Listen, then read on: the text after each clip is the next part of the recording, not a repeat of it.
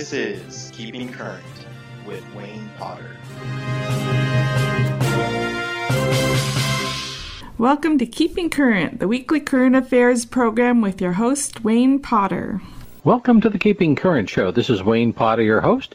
This is the place where we talk about the ideas, issues, and trends that shape our everyday life.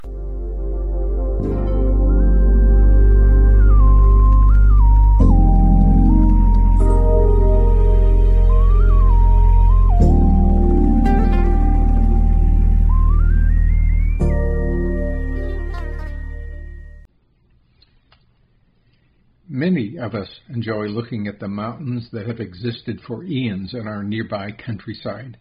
I particularly enjoy seeing Mount Hood, Mount St. Helens, Mount Rainier, Mount Jefferson, Three Sisters, and even Crater Lake, to name a few. My appreciation of these major volcanic centers grew manifold when I heard Carolyn Dreidger, who is a media representative for the United States Geological Survey, or USGS, Cascade Volcano Observatory. I arranged for her to speak at the Public Affairs program at Willamette View in Oak Grove, Oregon. Her presentation provided the audience with a phenomenal amount of information. I appreciated her personal story about the eruption of Mount St. Helens on May 18, 1980, as well as her description of the significant and important role that the USGS plays in protecting the lives of people that live near any volcanic center. She reminds us that volcanoes are never inactive, they're just sleeping. Finally, she describes the important role that the USGS plays in cooperating with international governments when significant volcanic eruptions, such as the Whakaari White Island eruption in New Zealand. I'm sure that you'll enjoy listening to Carolyn. She's enthusiastic, engaging, and above all, very well informed. We'll join the Willamette View residents as they hear Elise Myers introduce Carolyn Dreidger, Outreach Coordinator for the USGS Cascades Volcano Observatory. Good evening, everyone. Welcome, and thank you very much for coming to our program. I'm Elise Myers. I'm the chairman of the Public Affairs Committee. And as you know, we have been talking a lot about the big one, right? Tonight we learn about 17 other big ones. So we're really in for a treat. And now I will turn the program over to Wayne Potter, who is our host for the evening. Wayne. Good evening. Great to see so many people here this evening. It's a pleasure to have this opportunity to introduce Carolyn Dreidger, who's a hydrologist and media contact for the United States Geological Survey, Cascades Volcano Observatory located in Vancouver, Washington. Carolyn earned her master's degree in education in 1975 at Chippenburg State University in Pennsylvania. She has been employed with the USGS since 1978, doing research on glaciers and water resources. As she joined the Cascades Volcano Observatory program in 1990 and works there to the present, and her major focus is on public education. Her work contributes to the USGS mission, which is to provide science about the natural hazards that threaten lives and livelihoods, the water, energy, minerals, and other natural resources we rely on, and on the health of ecosystems and the environment, the impacts of climate and land use change. Much of her work during the last 6 years has been on promoting volcano preparedness. Then she's been also engaging the public in meeting the Cascades Volcano Observatory staff, and she shows the public the CVO facilities and demonstrates how it carries out the USGS mission. And now tonight, she brought 6 types of materials located on the back table over here that you can pick up if you want to find out about some of the particulars, various sites and observances where they are working. It's already been mentioned, but the information that she'll share with us tonight is perfectly dovetails with the Willamette View staff and the residents' efforts to prepare us to deal with emergency situations. Please join me in welcoming Carolyn. Welcome.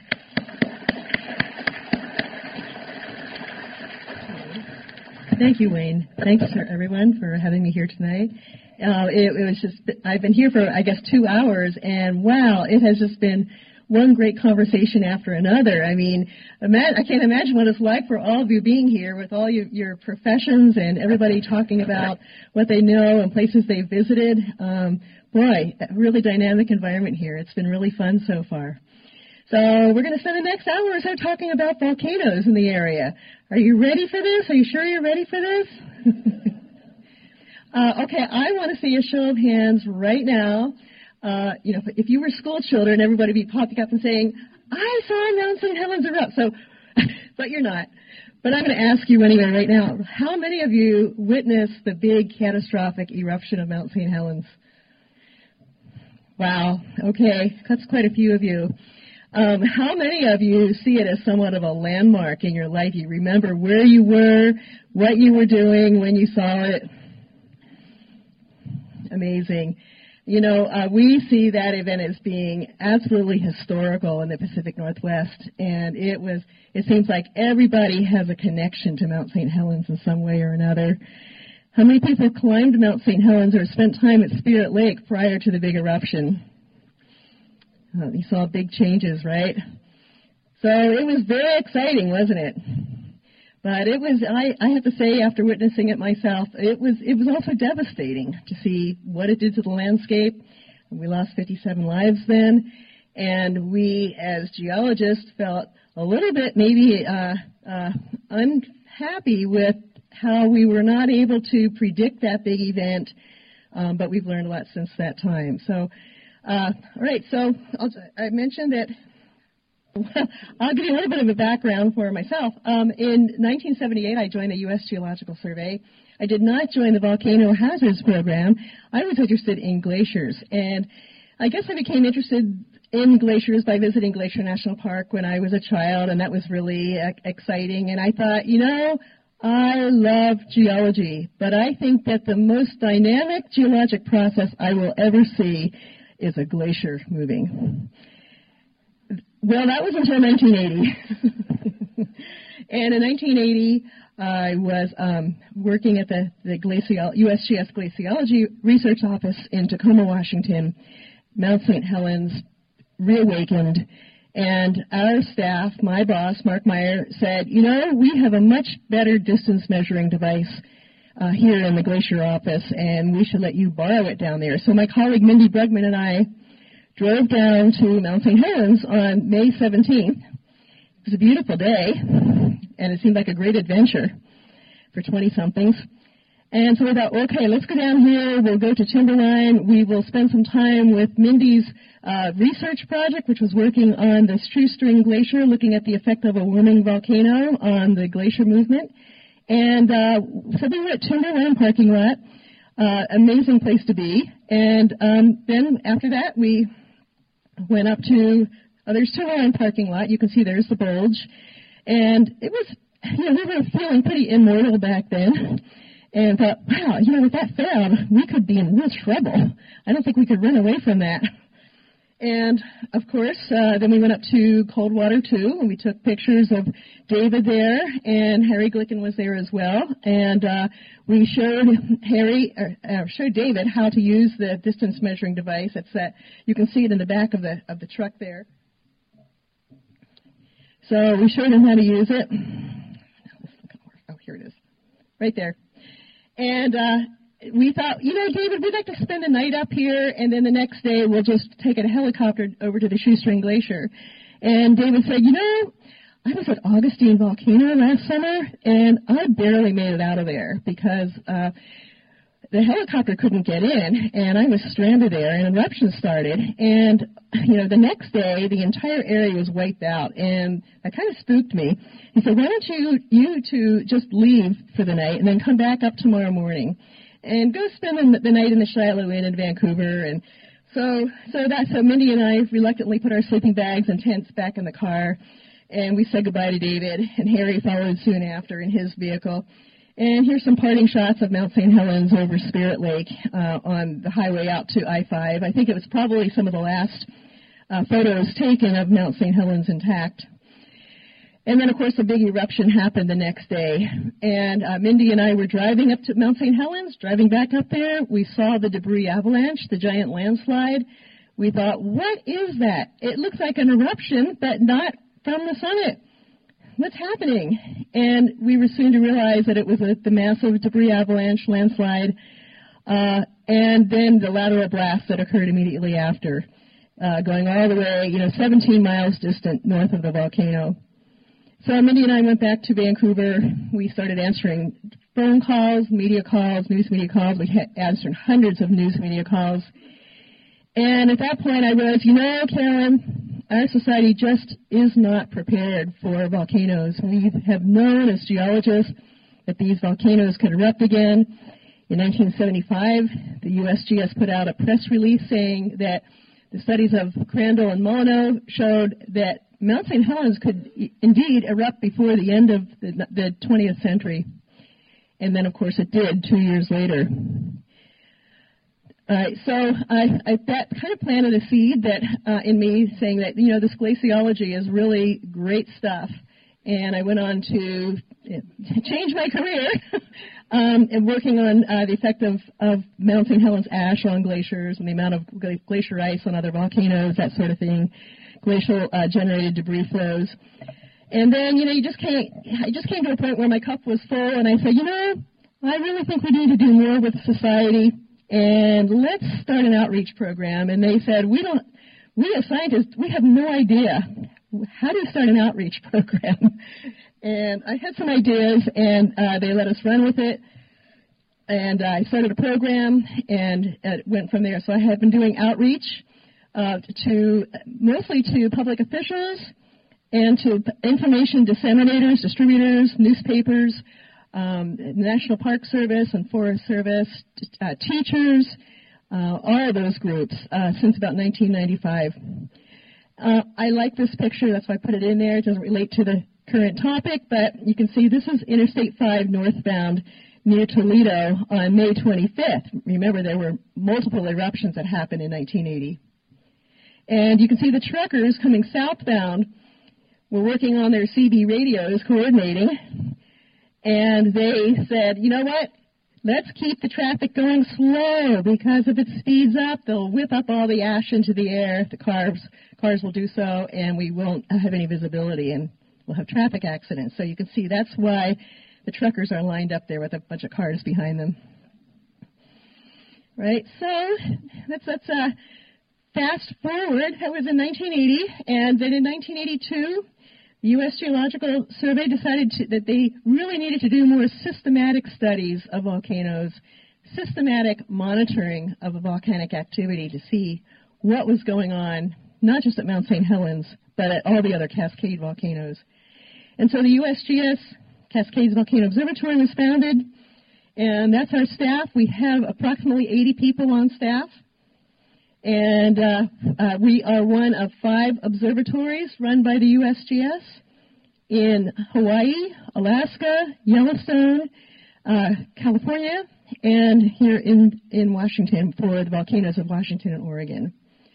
And there's a good reason for that, because pretty much everywhere you look in eastern Oregon, and frankly right here, you're looking at volcanic rocks. There's a lot of volcanism here. This is a place where volcanoes have been erupting for a long, long time.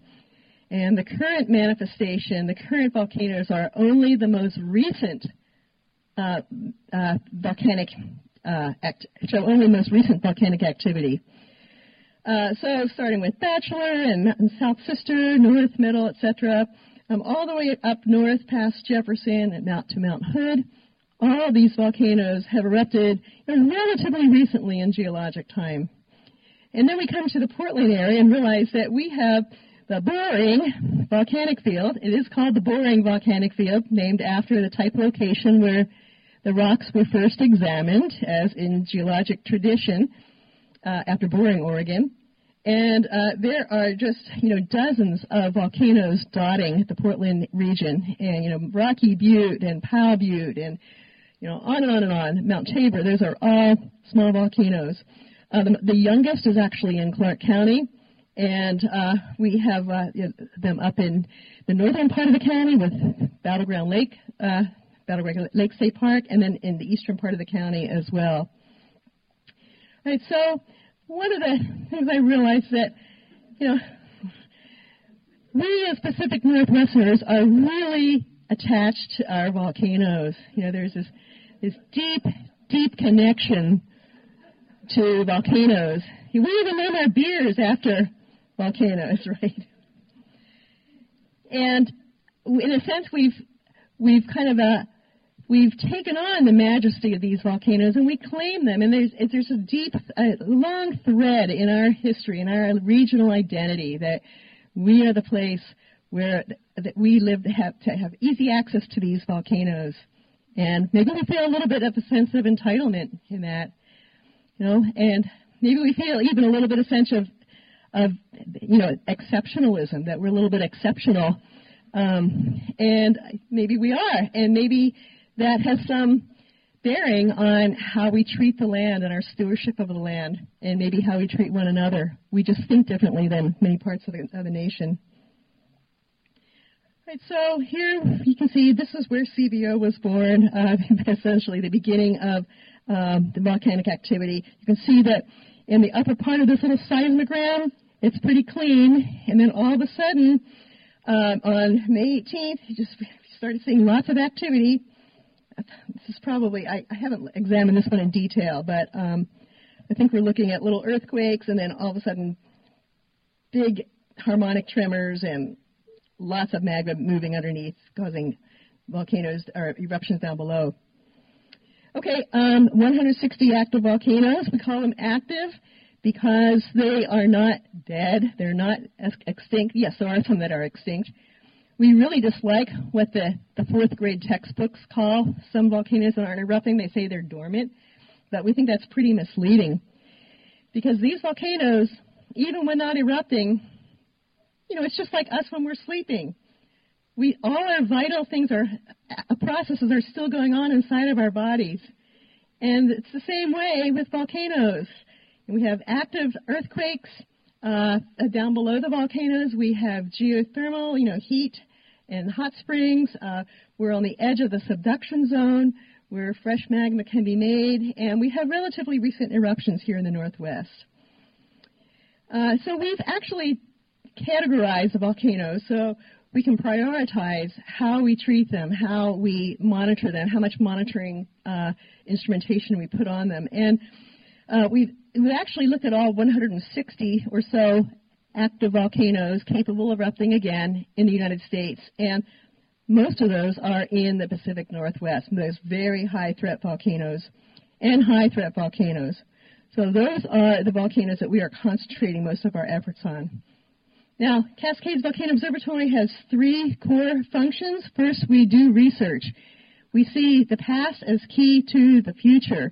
The kinds of activity that happens in the past, as with humans, the kind of actions we take in the past are similar. It's the same. Our personality remains the same, So it's kind of it shows us what we might do in the future, right? We don't turn from being a very quiet person necessarily to being a very explosive person, and that's how it is with the volcanoes. This is where we get out our rock hammers and do a lot of pecking on the rock so we can see what's happened in the past. And this is at Glacier Peak Volcano, looking at some of these massive, massive layers of what we call tephra. That's volcanic ash in larger chunks that make up that mountain. All right, so this is a graphic showing eruptions in the Cascade Range, a timeline from 4,000 years ago to the present. And when we put this together, we just needed a timeline that could fit on a page. There's nothing special about 4,000 years ago. That's not when the volcanoes began to erupt. They were erupting for hundreds of thousands of years before then. But anyway, and then on the right side, you can see the red line indicating the time roughly 200 years ago, a little after when our nation was founded. And each of those little motifs, those little volcano motifs, indicates an eruption, but not just one eruption, probably an eruptive period when there were multiple eruptions going on. You can see that Mount St. Helens has erupted most recently in the last 4,000 years, followed by Rainier, Shasta,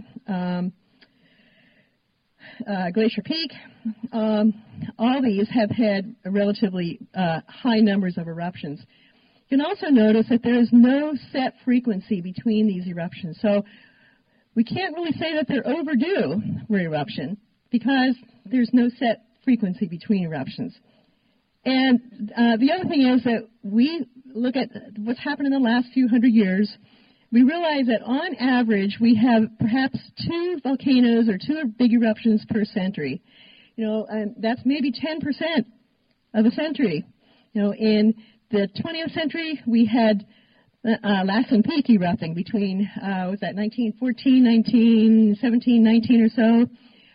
Then we had Mount St. Helens between 1980 and 1986. And now we've had eruptions at Mount St. Helens 2004 to 2008. So it's pretty likely that our children or their children will see another eruption in the 21st century. Okay, here are some stats. So 25 volcanoes have erupted in the last 12,000 years in the Cascade Range. There are 2 eruptions per century.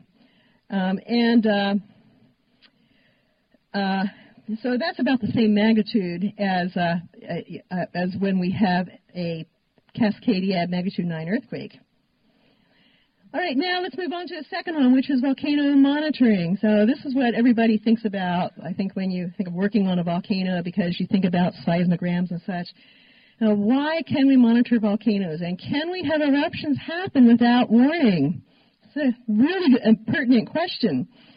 So as magma moves to the surface, it really cannot get to the surface without causing a lot of ruckus.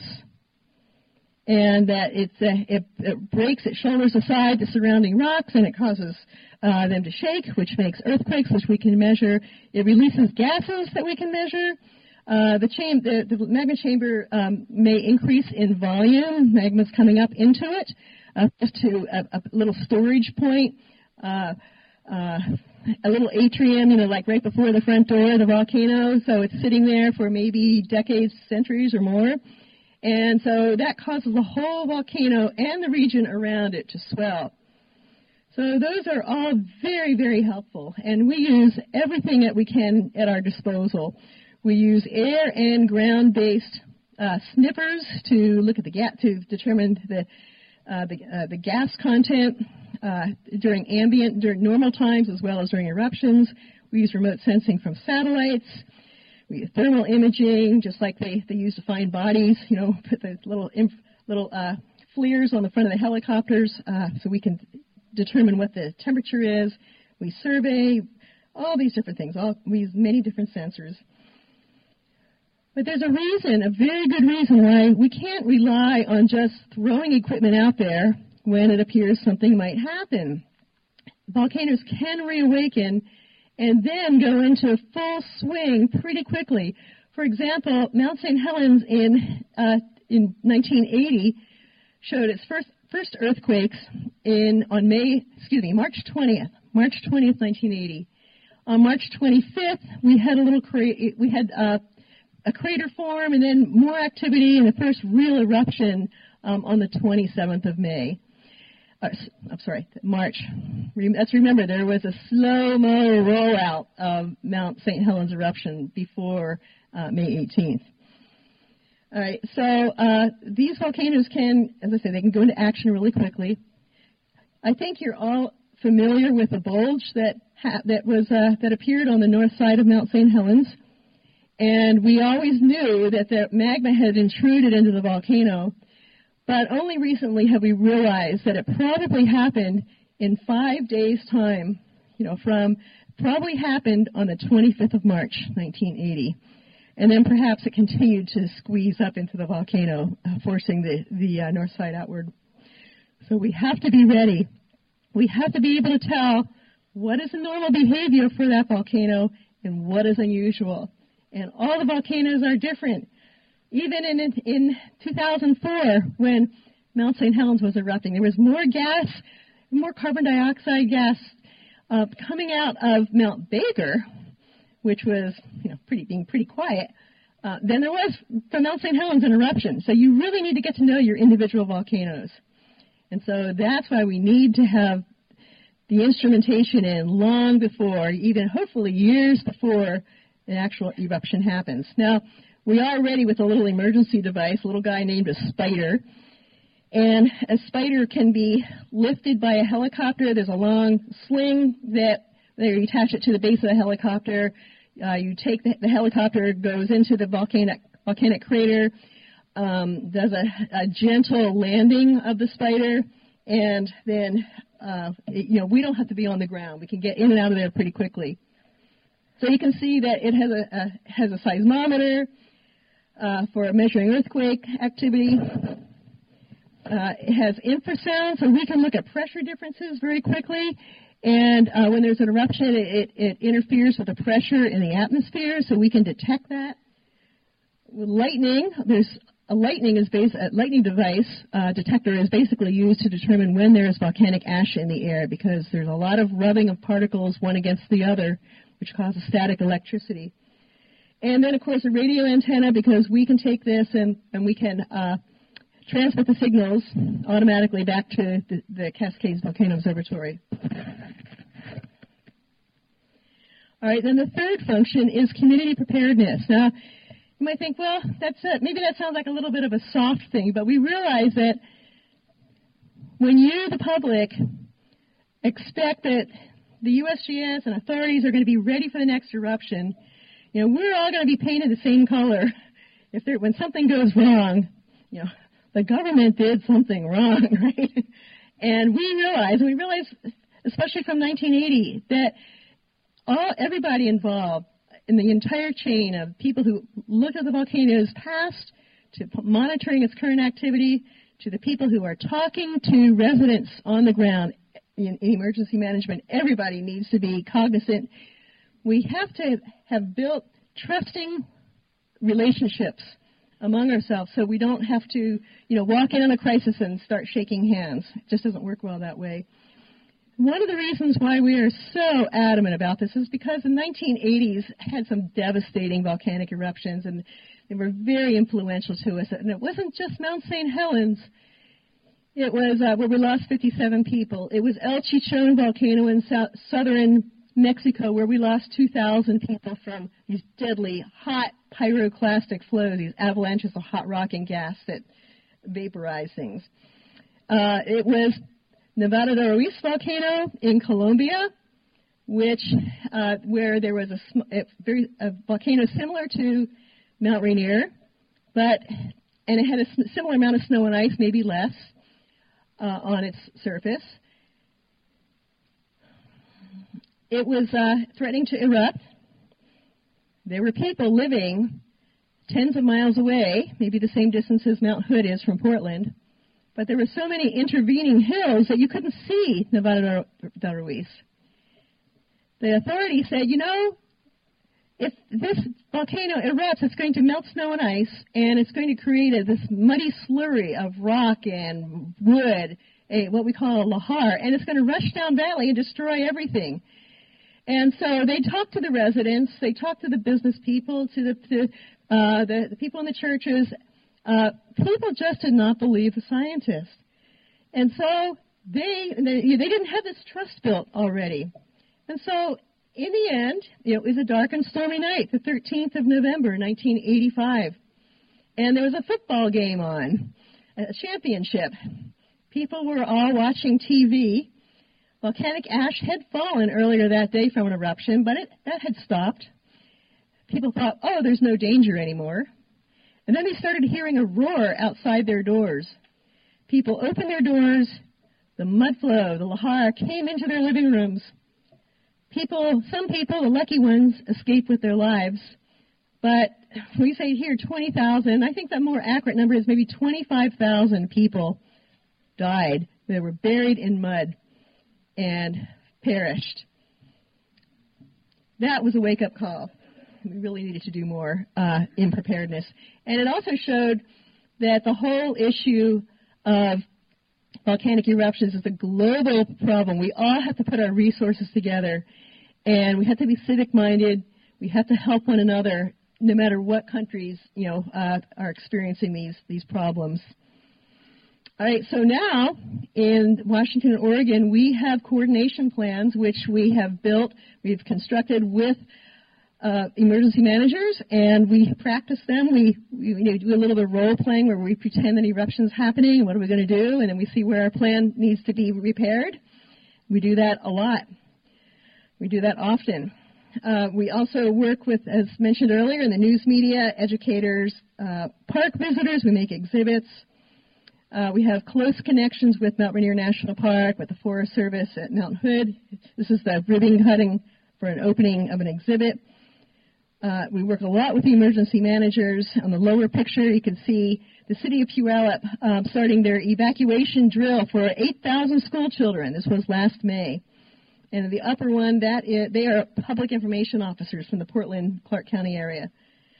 All right, and so you can see that at CBO we need many different kinds of people, many different kinds of scientists, people who study lahars, people who are computer programmers, geologists, hydrologists, just on and on. Okay, let's take a little armchair trip to some of the volcanoes in your backyard. How many of you have traveled to some volcanoes in Oregon? It's a show of hands. Have you been to volcanoes in Oregon? Oh, great, because volcanoes really make the landscape, don't they? I mean, when you have volcanoes, you have good scenery. But there's also another side to it, okay? And so let's look at the hazards that occur, that the same processes that have built the volcanoes are hazards, right? So in the proximal, that's the near area, near volcano areas, we can have lethal hazards within minutes. We can have hot pyroclastic flows, these avalanches, hot rock and gas, coming down on the side of Mount Hood. Timberline Lodge, right in the middle of a deposit of pyroclastic flow deposits. There's just chunks of rock that came down in the last eruption, in the 1790s or so at Mount Hood. Right, there it is. So we're going to have all these bad things happen on Mount Hood. So go up there and enjoy Timberline right now while you can. People may have 30 minutes or less. And, it's not just a problem for people visiting the area. It's a problem for Highway 26. It's a problem for the airport, Portland Airport. It's a problem for Interstate 84 and for the railroad and for the barges going by on the river. So there are just lots of complicating factors. So some of these, for example, here's at Haymade. Do you remember when in 1973 that Surtsey volcano, I guess it was in 63 Surtsey volcano erupted, and then in 73 a nearby volcano erupted on the small island of Heimaey in Iceland. And you can see the kinds of issues they have. I've actually visited this lava flow. It was still hot, actually. But, they did something really intelligent there. They didn't try to build houses on it. They made it into a BMX motorbike park so that people can just ride their bikes on it. And, if the whole area becomes active again, it's not a lot of there's not a lot of loss. But you can see that houses were destroyed at Heimaey, a real problem.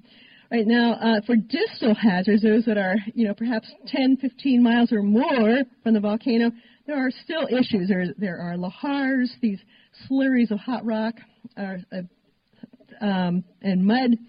There is volcanic ash. And as you probably recall from 1980, the ash was blown by the winds eastward, and eastern Washington, part of eastern Oregon, got ashed big time. There you can see some of those mamulus clouds, very thick with the ash about to fall. Something that we have realized more recently is that ash can travel a great distance, as it did in 1992 from the eruption of Mount Spur in Alaska. Look at the path of that ash as seen in the red down here. The winds took it and swirled it way down, right through it past all the airports in the northern part of the United States and then back up into Canada again. This is really important because it means that, in a sense, there are no more remote volcanoes. We put civilization next to volcanoes, we put air routes next to volcanoes.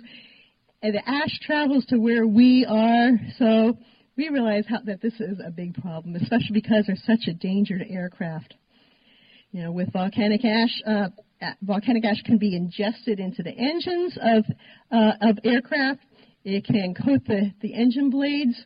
The engines of a 747 are of a similar temperature as the melting point of volcanic ash, which is simply volcanic glassy rock. And so it melts. The turbine blades begin to fail because they are turning unevenly, and the pilot is forced to turn the engines off. So when you turn the engines off on an aircraft, the plane starts to descend. And there have been some very, very scary situations. And there is one of a KLM jet back in the 1980s with the pilot being pretty direct with the air traffic control that she was losing. She had lost all power, and actually she was down to about 10,000 feet in the Chugach Mountains near Anchorage. She was able to take the plane down into this lower altitude where there was thicker atmosphere, more dense atmosphere, and then she kicked the engines back on, and the thick air managed to knock all that deposit off the engine turbine blades. She was able to land in Anchorage safely, but I think there was $1 million of damage on that aircraft. So it's a big issue. And, particularly because this is a map of the aircraft routes across the Cascades. There are about 2,000 aircraft going over here a day. I think that's commercial aircraft. I don't think it counts the military. How many people are on those aircraft? Well, we calculated about 225,000 people every day are flying over the Cascade Range. And that's about the size of the population of the city of Spokane. A lot of aircraft, a lot of our economy at risk. Right, so here's, maybe you remember this. Anybody remember this? June 12, 1980, this is Portland, right? Portland, it's so funny. When we talk to people, people think, well, we got 3 inches. I think it was like 6 inches. You know how much it was? It was a trace amount, and maybe like a little thicker than a pencil point in thickness, but it whips off. It gets picked up so fine. It gets picked up very easily by the winds and carried, and so that's why the visibility is so diminished. And that was a real problem. But I guess if there is a positive side to this, with the eruption of Mount St. Helens and all the disruption that it caused, do you know that Mount St. Helens eruption in 1980 was the beginning of a new era in our understanding and taking seriously volcanic ash hazards? Researchers came in, they talked to the people of Yakima, for example, to look at the impacts. They had a real issue over there, by the way. I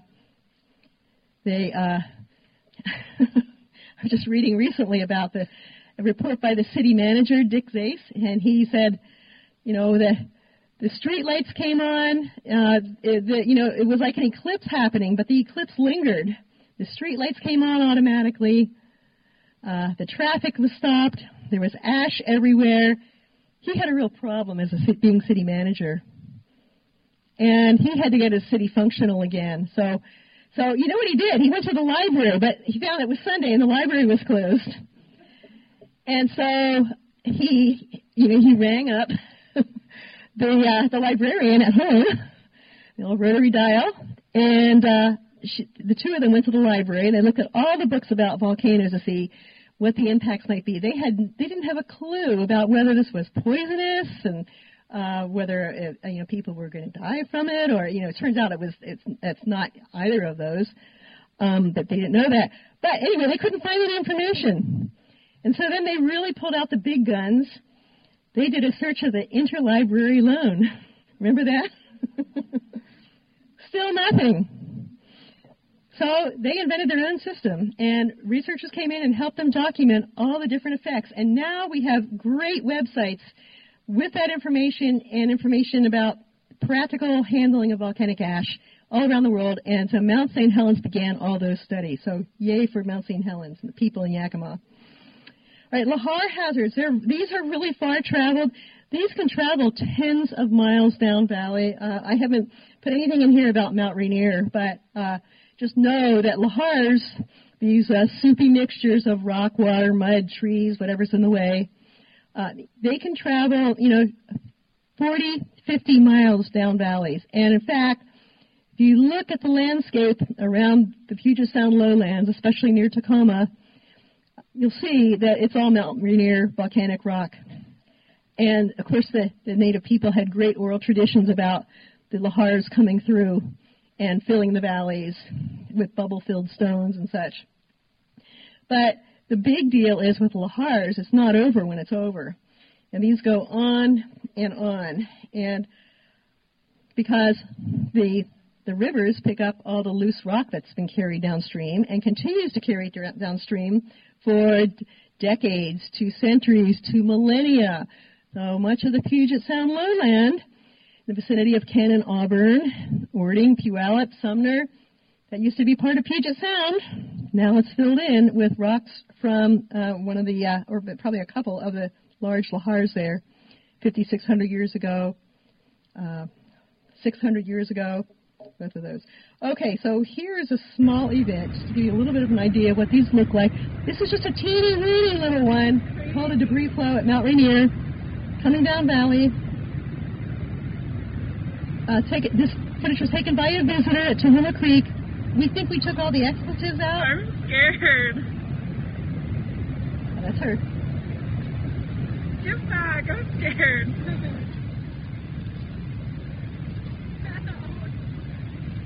This is all dry. There hasn't been water down here. Look at all this.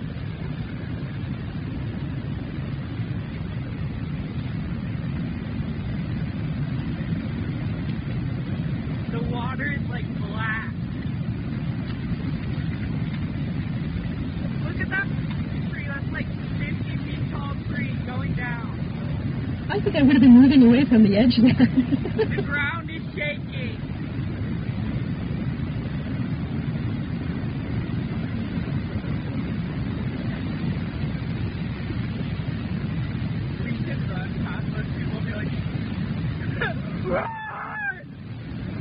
Look at that tree. Look how tall that is.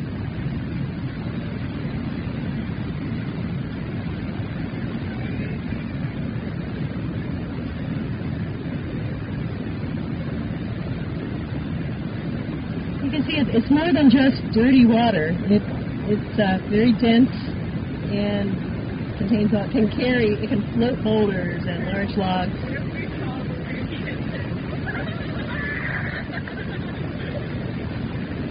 Okay, we get the idea. So, yes, what causes it? There's several causes. This one was probably caused by a slug of water that was stored in the glacier that was released suddenly. Imagine that these glaciers are riddled with all kinds of cavities and we call them piping systems, like holes and conduits and everything. And so the water gets stored in there, and then when it's sufficiently pressurized, it forces itself out. It breaks the ice and comes out suddenly. And then all that water picks up the loose rock, carries it, and it makes this big slurry. And then the action of, a small debris flow then shakes the ground so much that it collapses the embankment, and these bulk up. We call it bulk up of events from very small to very large events. These traveled maybe 5-6 miles downstream, and then they just kind of settled out. So, yeah. All right, so that's what we're looking at as a hazard in the valleys around Mount Hood and actually all these Cascade volcanoes. Okay, the most recent activity at Mount Hood, let's go back to that. It was roughly 200 years ago. Just going to go over here. That was when we had Crater Rock built. If you've been up to the ski area there on Palmer Snowfield, you've probably seen the big chunk of rock sitting there in the middle of nowhere. That's actually a lava dome, not unlike what we had growing at Mount St. Helens, but a little bit different shape. There was no big explosions, probably lots of small explosions. There were lots of lahars that formed. They came down the rivers, a sandy river. The Lahars came down the Sandy River, and this is really interesting for all you history buffs because it traveled down the Sandy River. You know, imagine something about the size or maybe larger from what I just showed you in the video. It traveled probably 3 hours or so down to the Columbia River, and then went out into the Columbia River, and it built a big delta here. It forced the river to the north. It ate out a few acres of Washington State. It added a few acres to Oregon State. And when Lewis and Clark came through in 1805, they said, like, what happened here? And on the way back, they did take a look at it. They actually went up the river, what we know as the Sandy River. They named it the Quicksand River. And they said, like, well, they had no idea what had happened, of course, but it was a Lahar. If you go to Oxbow Park today, it's fascinating because the river has eroded the embankment, and you can see hundreds and hundreds of trees that were killed by that Lahar. They're still standing. They're still standing in place. So that's just fascinating. Okay, now let's talk about monitoring of Mount Hood. So right now we have, 8 seismic stations, 3 GPS global positioning systems to look at and see if there's any swelling of the volcano. We have an expansion plan for 2020. We had planned to do it last fall, but the weather closed in.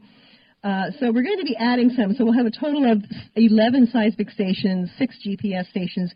We really need that many so that we can pinpoint the location of the magma.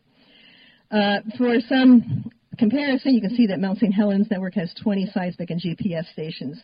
Okay, Three Sisters down by, we all know that from our fun ski times down in Bend and Redmond, right? So you can see that the areas in red and yellow, orange, those are areas where Lahars can travel. They have traveled in the past and can do so again. So even if you are many miles from the Three Sisters, the Lahars can come down valley. We could have new volcanic vents form there as well. This is a region of Oregon where the magma is, for whatever reason, the rocks are sufficiently fractured, perhaps, that we tend to get these what we call monogenetic craters. Like the magma will come up one place, and it will never come up there again. It will move over 3 miles and come up another place, and then move over to another place. So that area in the oval is where we could have more volcanoes forming. Okay, so we can imagine that, we'd have Lahars happening there. There are about 400 of these little cones in the Bend area around that region. Mount Bachelor erupted between 8 and 18,000 years ago. So expect that maybe it could happen again there or right nearby. We could dam rivers. We could have outburst floods, as I described earlier at Mount Rainier. So the most recent activity was at Belknap Crater by Mackenzie Pass, 1,500 to 3,000 years ago. Blue Crater, 1,300. So that's the kind of thing we can expect again at the Three Sisters. So we could have volcanic ash eruptions in terms of things that happen more broadly. We could have very sticky lava flows. The North Sister is very different from the South Sister and Middle Sister. They look a lot alike, but it's much older, and we call that one extinct. Don't expect it to reawaken. Newberry Volcano, a little bit south. And this is like the biggest volcano that nobody knows about, right? Because it's very broad. It's a shield volcano. It's also a caldera, just like Crater Lake. And this has had some amazing history as well. Some of the longest lava flows around have happened from Newberry Volcano. We've actually had the Deschutes River being shunted westward by lava flows from volcanism in this area. And so that could happen again. And there are like 250 vents in that region over the last 400,000 years. Maybe not too explosive, more like lava flows and little cinder cones. Maybe not too likely to make Lahars, but we could get the damming of rivers again and forest fires. You can see we've thought about all these different things. There's a lot that can happen. That caldera is an order of magnitude smaller than what we have at Yellowstone, but it could be very explosive. It can make very sticky lava flows. The last activity happened there at the Big Obsidian lava flow 1,300 years ago. Maybe some of you have been to the Big Obsidian lava flow. You've been there, seen that? Amazing. But we could have larger ones as well, larger eruptions. Crater Lake, Oregon. This is, of course, one of the most explosive of the Cascade Range volcanoes. And 7,700 years ago, people were living in the area, and they were affected by the big eruption there.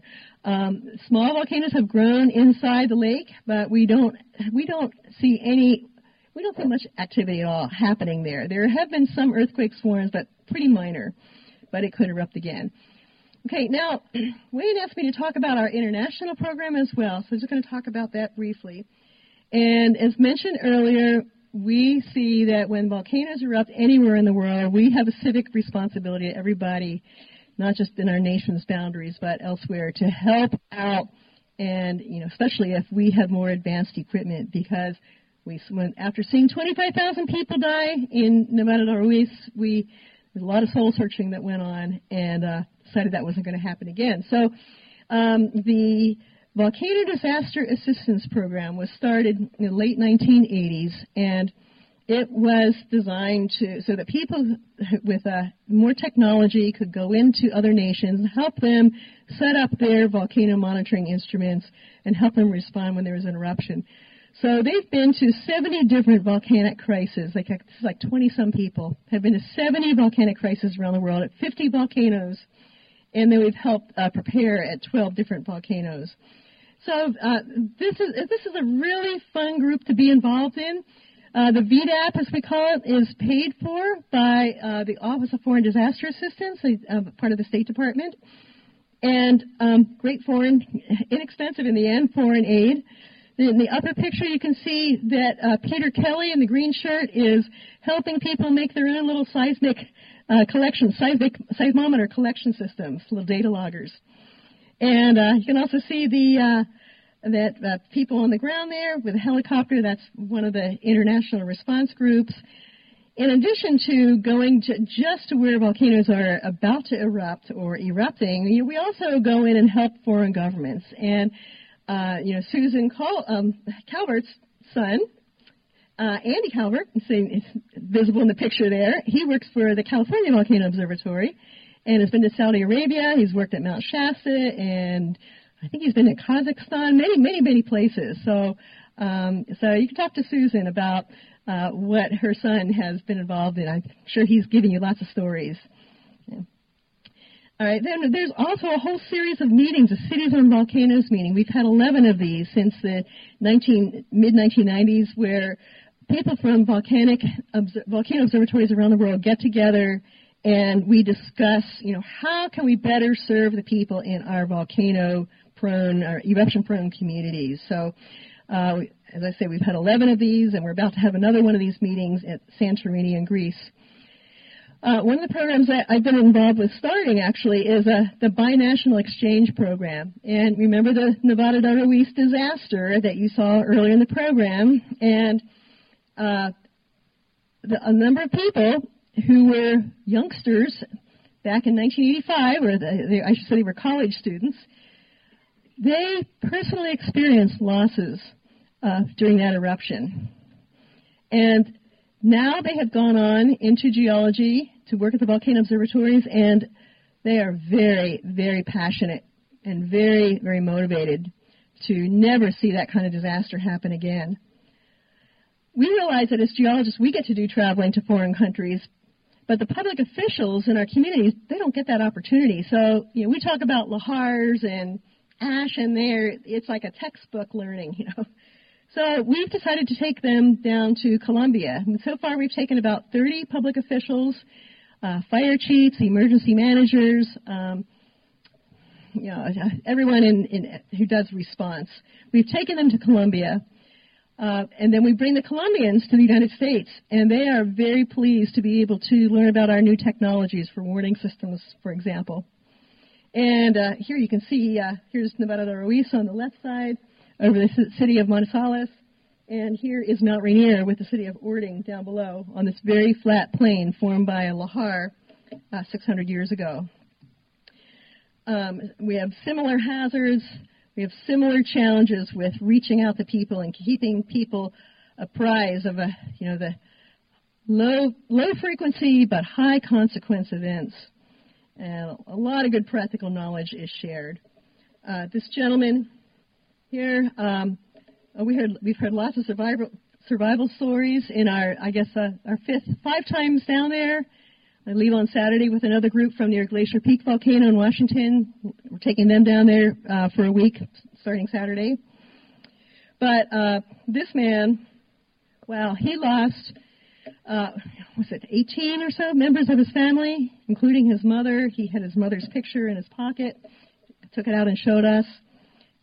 Here you can see the fire chief of Orting and from Mount Rainier with their Colombian colleague. This is the back of the fire station that was destroyed in the city of Armero near Nevada de Ruiz. Here's the cupola from the old cathedral in the city of Armero. Here's the present fire station. This gentleman from Orting has arranged to bring old equipment down, that there is good stuff that's just not being used anymore, bringing it down to the Colombians here. But anyway, this gentleman on the left had many good stories about it. So don't be fooled by just beautiful scenery. Recognize that, you don't have to panic. What should you do now that you have this information? Become familiar with where you can get information and who's going to give it to you when the time comes that you need to know it. So we do have an alert level system, and this information is on our website. It goes from normal to advisory, watch, and warning. You'll be hearing about that. For aviation, that's an aviation color code for aviators when there's volcanic ash in the air. We have many different instruments for getting information out. We have a special report sheet for the aviators. We have another one for people on the ground, on and on and on. We have lots of ways to reach people. You can actually get this by email if you want. If you sign up for it, you can get the weekly report. It's really pretty boring, and occasionally some of our staff gets to writing poetry. It's not necessarily what we have in mind, but fortunately it's been pretty boring. We just get to say, we've had a small earthquake swarm at Mount Rainier this week, small debris flow on Mount Hood, nothing new. It's just normal for this area. So if you go to our website, you can sign up to get these weekly reports. You can also go to social media, USGS Volcanoes on Facebook. Oops. And you can go to the website and get lots of information about the volcanoes. So there's a lot there for you. We put it there, recognizing most people won't use it until it's absolutely needed. So yes, this can happen again in the Cascades, and it probably will. So be prepared, don't be surprised, and tell your friends and family, just be ready and know that you're probably going to survive a volcanic eruption. Chances are great that you will, but be aware of the issues and pay attention to the words of public officials and emergency managers. Be prepared. Stay in place, and don't panic. Just enjoy the view when it does happen. Thank you.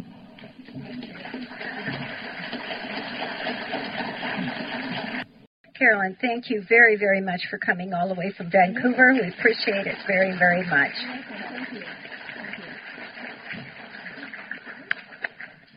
This concludes today's Keeping Current program. I hope that you have come away as excited as I was when I originally listened to her presentation. If you want to learn more about the Cascades Volcano Observatory, you can Google the USGS Cascades Volcano Observatory, and then also take a look at the Keeping Current website. Thanks for listening to Keeping Current. This has been another edition of Keeping Current with Wayne Potter.